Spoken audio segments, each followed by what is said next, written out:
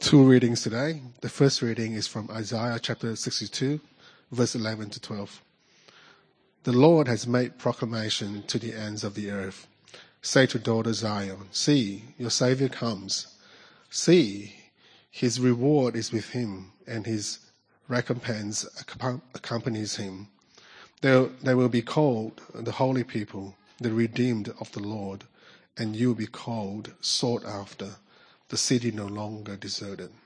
Second reading from Luke chapter 8, verse 26. They sailed to the region of the Gerasenes, which is across the lake from Galilee. When Jesus stepped ashore, he was met by a demon-possessed man from the town. For a long time, this man had not worn clothes or lived in the house, but had lived in the tombs. When he saw Jesus, he cried out and fell at his feet, shouting at the top of his voice, "What do you want with me, Jesus, Son of the Most High God? I beg you, don't torture me." For Jesus had commanded the impure spirit to come out of the man. Many times it had seized him, and though he was chained hand and foot and kept under guard, he had broken his chains and had been driven by the demon into solitary places. Jesus asked him, "What is your name?" "Legion," he replied, because many demons had gone into him. And they begged Jesus repeatedly not to order them to go into the abyss. A large herd of pigs was feeding there on the hillside.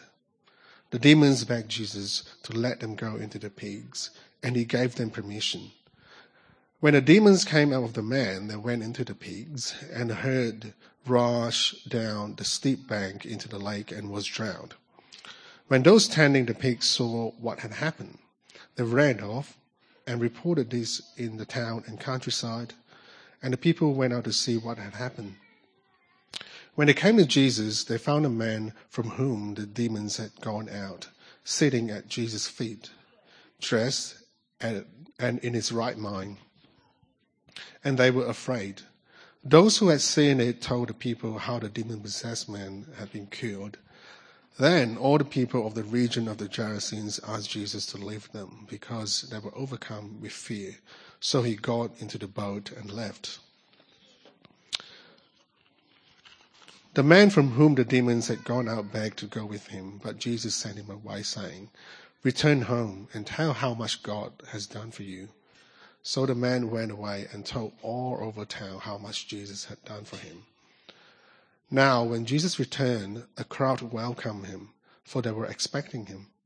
Then a man named Jairus, a synagogue leader, came and fell at Jesus' feet, pleading with him to come to his house, because his only daughter, a girl of about 12, was dying. As Jesus was on his way, the crowds almost crushed him. And a woman was there who had been subject to bleeding for 12 years, but no one could heal her. She came up behind him and touched the edge of his cloak, and immediately her bleeding stopped. "Who touched me?" Jesus asked. When they all denied it, Peter said, "Master, the people are crowding and pressing against you." But Jesus said, "Someone touched me. I know that power has gone out from me." Then the woman, seeing that she could not go unnoticed, came trembling and fell at his feet. In the presence of all the people, she told why she had touched him and how she had been instantly healed. Then he said to her, "Daughter, your faith has healed you. Go in peace." While Jesus was still speaking, someone came from the house of Jairus, the synagogue leader. "Your daughter is dead," he said. "Don't bother the teacher anymore." Hearing this, Jesus said to Jairus, "Don't be afraid, just believe, and she will be healed." When he arrived at the house of Jairus, he did not let anyone go in with him except Peter, John, and James, and the child's father and mother. Meanwhile, all the people were wailing and mourning for her. "Stop wailing," Jesus said. "She is not dead, but asleep." They laughed at him, knowing that she was dead. But he took her by the hand and said, "My child, get up." Her spirit returned, and at once she stood up. Then Jesus told them to give her something to eat. Her parents were astonished but he ordered them not to tell anyone what had happened.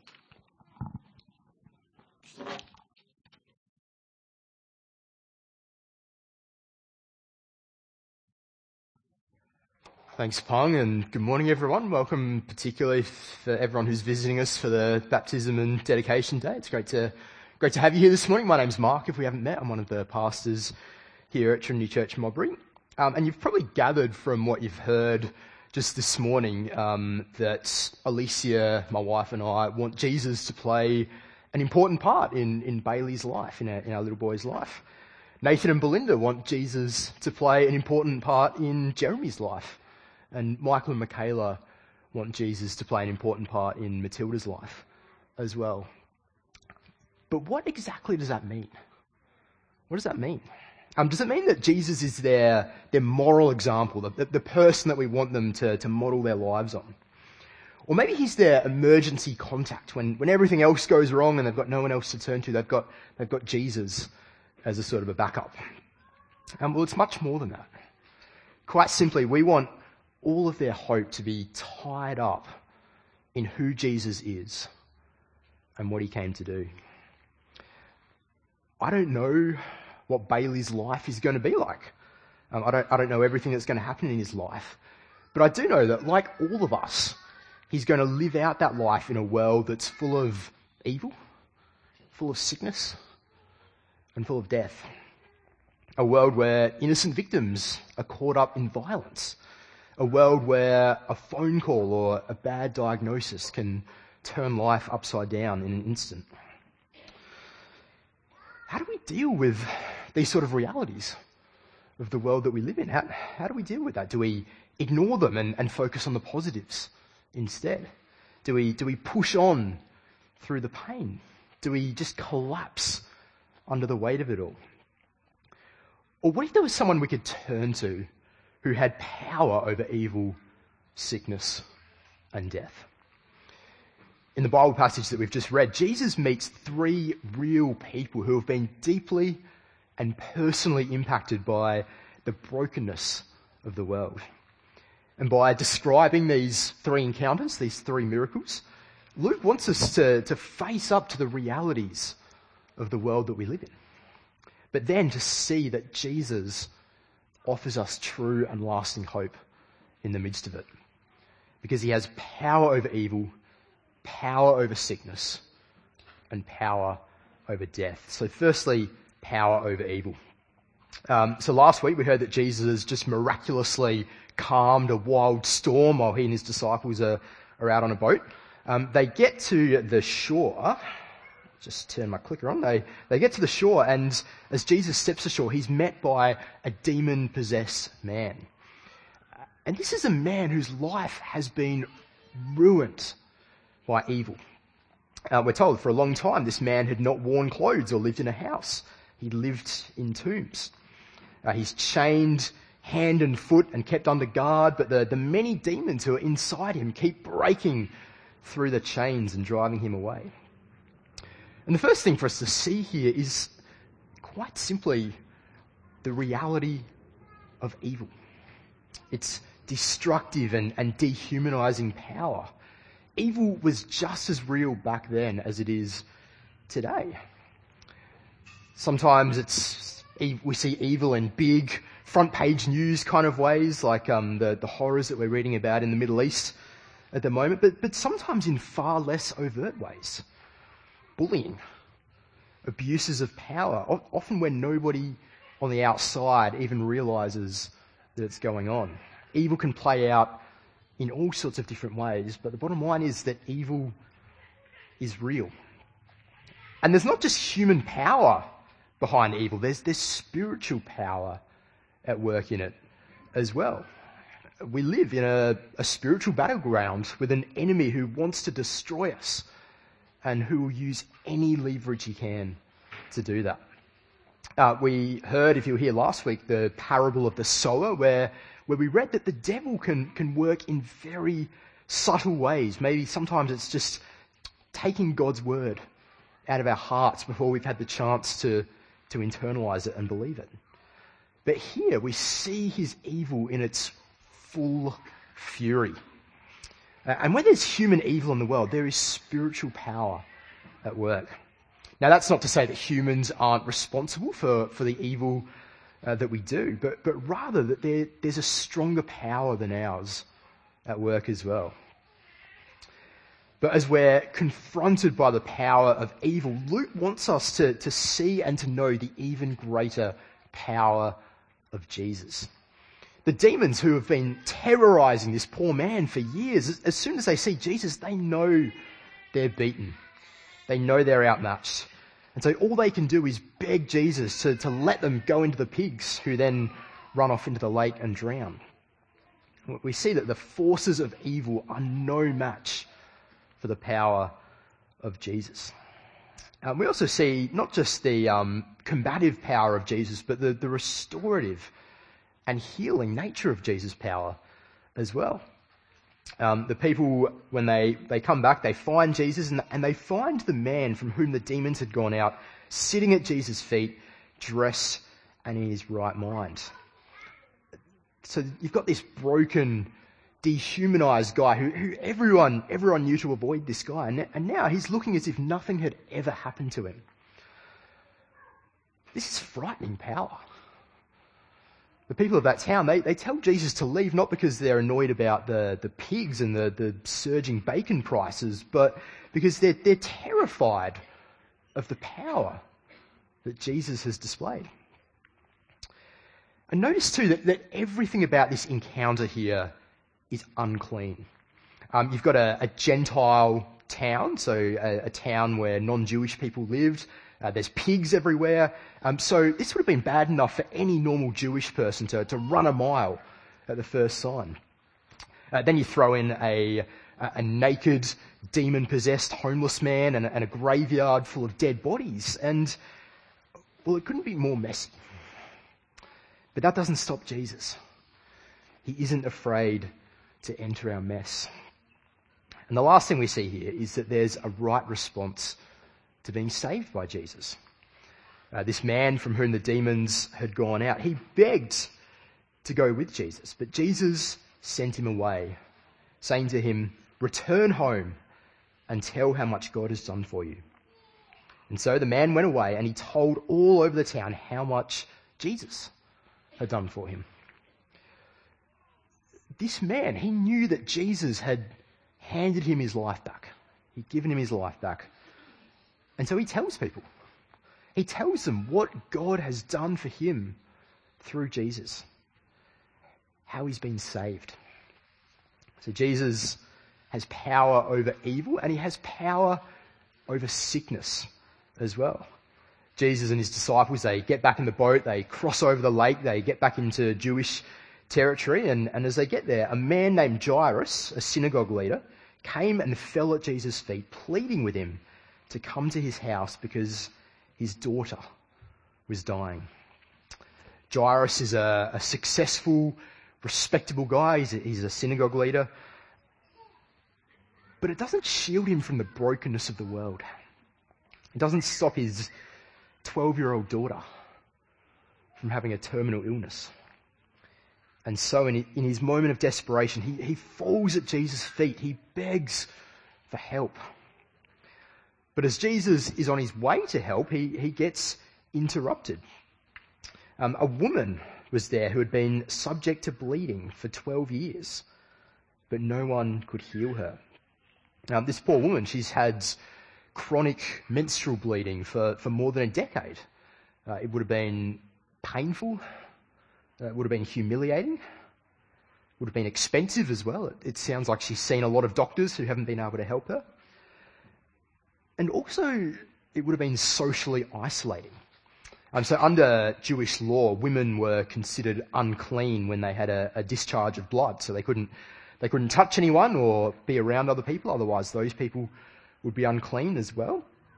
Now, it wasn't that women were considered morally inferior or anything for having periods. There were similar laws that related to men as well. It was more a way of helping the people just to understand just how pure God is, just how completely pure and perfect God is. The point is here that every part of this woman's life has been ruined by sickness. So physically, financially, socially, sickness has ruined every part of her life.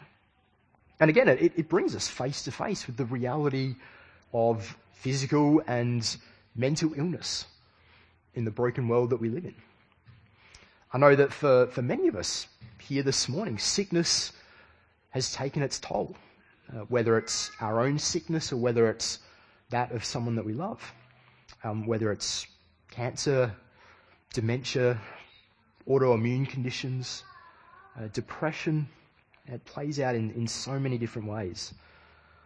But as we're confronted by the overwhelming weight of mental and physical illness, Luke shows us the reality of Jesus' power over sickness. Now, this woman who we heard about, she came up behind Jesus, she touched the edge of his cloak, and immediately her bleeding stopped. So this woman who's been sick for 12 years, she touches Jesus and she's instantly healed. Jesus has the power to heal a disease that no doctors in that whole region have been able to, and without even doing anything. And just like the demon-possessed man, we see how this woman responds to Jesus' healing power.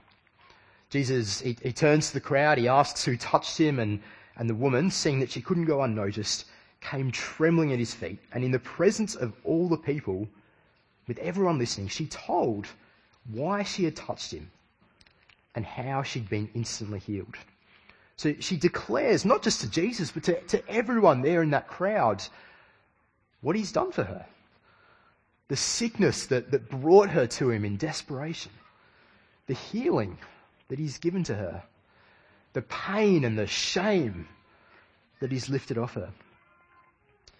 And Jesus tells her, "Daughter, your faith has healed you. Go in peace." Everyone else in that crowd, they would have seen this woman as someone to be pitied, someone to be avoided, someone to be kept at arm's length. Jesus sees her as a beloved daughter. A daughter whose faith has brought her not just immediate physical healing, but a greater and unending spiritual healing. When he tells her to go in peace, he's not just telling her to have some sort of calm inner sense of tranquility as she walks off into the distance. What he means is that this woman has peace with God. The faith that has healed her now has saved her forever. So Jesus has power over evil, power over sickness, and lastly we see that he's got power over death. While Jesus was still speaking, someone came from the house of Jairus, the synagogue leader, to tell him that his daughter has died, his only daughter, his 12-year-old daughter. And hearing this, Jesus said to Jairus, "Don't be afraid, just believe, and she will be healed." Just like the woman's faith healed her, Jesus wants Jairus to have faith in this moment. They get to the house and people are mourning, people are crying. She's definitely dead. Everyone knows it. They laugh at Jesus when he tells them that she's just asleep. And once again, we're confronted with perhaps the cruelest reality in our world: death. I saw a picture on the internet a while ago. It showed a long queue of people lined up in a field, and sort of one by one they were getting pulled up into the sky. And there was this caption underneath with words to the effect of how in life there's a death queue that we're all in. Most of us have no idea how close we are to the front of it. Most of us have no idea where our loved ones are in it either. Death is that cruel enemy that rips us apart from the people that we love. The enemy that's going to get all of us sooner or later. Nothing we can do about it. And yet Jesus, we see here, has power even over death. Jesus takes the girl by the hand and tells her, "My child, get up." And her spirit returned, and at once she stood up. Power over death. As far as Jesus was concerned, this girl really was just asleep. Jesus tells the parents to keep this a secret, what they've seen. Which seems a bit strange, doesn't it? He told the demon-possessed man to go and tell everyone what had happened. We're not told why he wants to keep this a secret. I mean, it'd be pretty obvious, I suppose, once the girl walks out of the room. It's likely because the people who lived near the demon-possessed man, they were people who hadn't heard about Jesus. They needed to hear about Jesus' healing power. But the Jewish people who lived near this little girl, they'd seen Jesus, they'd heard about him, they'd had the chance to hear about his healing power before. Jesus doesn't want them just to be focused on the miracles. He wants them to see the significance behind the miracles. And that's what Luke wants for us as well, as he records these events. We've met three people who are deeply affected by a world that isn't the way it's supposed to be. And what we've seen is that even though Jesus walked the other side of the globe 2,000 years ago, it was the same world that we live in today. The same hurts and pains and struggles that we experience today. And these three healings, they show us that Jesus has power over evil, power over sickness, power over death. That he has the power to undo everything that's wrong with our world. And they give us hope that one day he's going to overthrow these things forever. In our Isaiah reading that we had earlier today, we see God affectionately likening his people to a daughter, promising them that a saviour is going to come for them. And Jesus, who brings healing to these two precious daughters that we met this morning, he is that saviour. He's come to rescue his people from evil, sickness, death, all sadness and pain. And he'll do it by going right to the root of the problem, dealing with our sin and overthrowing the forces of evil in the world. And he'll do that through his death, his resurrection, and his return. When Jesus was raised back to life, he was proving once and for all that he really does have full power over death. Death really is just sleep. There's life on the other side of it. A life that we can share in with Jesus. A life with no evil, no sickness, no dying. These miracles here, they're here to whet our appetite for this perfect life that Jesus calls us towards. And it was Jesus' death that brought us the right to share in this life. When he died on the cross, Jesus really was entering into our mess. He was taking on himself all of the guilt, all of the shame, everything that makes us unworthy to have peace with God, to be able to stand before God. In other words, he was dying the death that we should have, taking the judgment that we should have, healing us from the terminal illness of our sin. And by doing that, he was also disarming the devil. He was disarming evil. Because if Jesus hadn't died for us, the devil, he'd be able to accuse us of all of the wrong things that we've said and thought and done. He'd be able to convince us that God would never, ever want to accept us because of these things. But he can't do that now. Because if we've put our trust in Jesus, we can know for sure that Jesus has taken our guilt on himself. There's nothing for us to be accused of before God. And so the greatest act of evil in all of human history, the murder of the innocent and perfect Son of God, Jesus, this greatest act of evil was God's way of undoing evil, of disarming evil.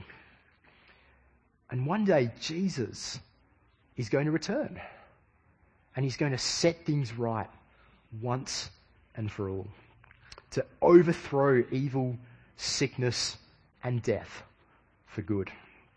To bring the perfect, everlasting healing that these three miracles here point us towards.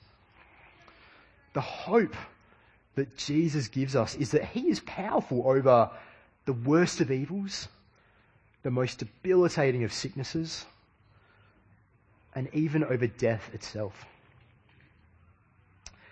Evil, sickness, death, they will have affected all of us here in different ways. I don't know everyone's life story here. I don't know how these things have shaped and impacted your life. Maybe it's a long-term illness. Maybe it's the loss of a loved one who you're grieving. Maybe it's an abusive situation that you found yourself caught up in. Luke doesn't record these miracles here to give us easy answers or quick fixes for any of these struggles.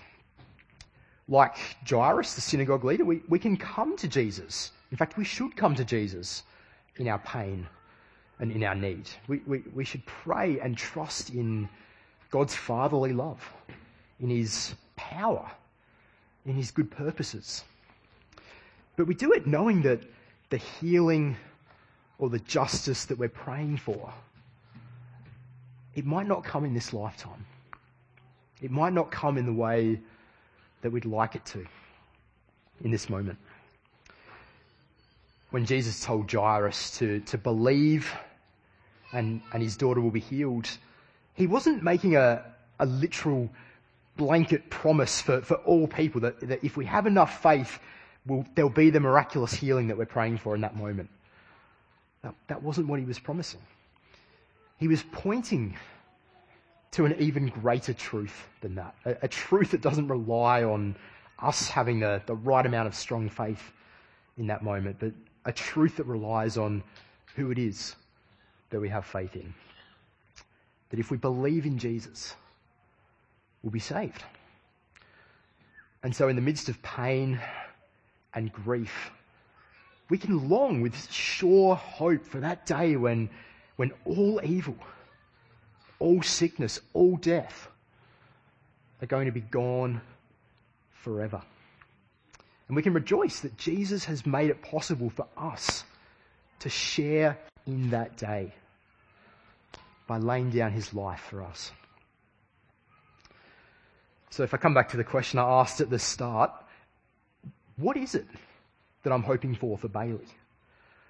What is it that Nathan and Belinda are hoping for Jeremy? What is it that Michael and Michaela are hoping for Matilda? Well, as I think about Bailey and what I want for him, I'd love him to be happy in life. I'd love him to be healthy.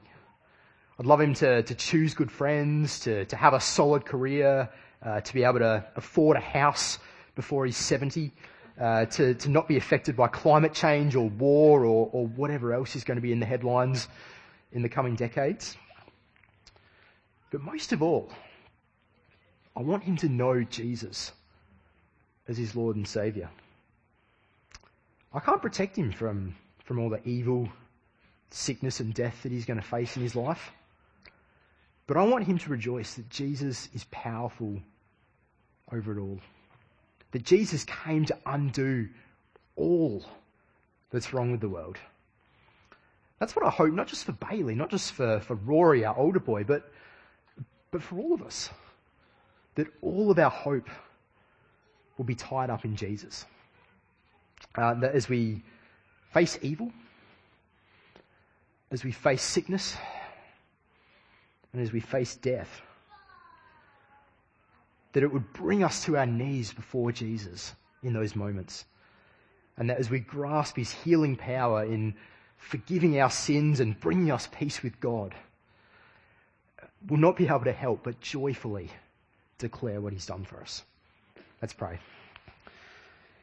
God, we look around at a world full of evil, full of sickness, full of death, and we rejoice that Jesus came to undo all of these things, that he's disarmed sin and evil at the cross, that he's defeated death through his resurrection, and that one day we'll fully experience this victory forever.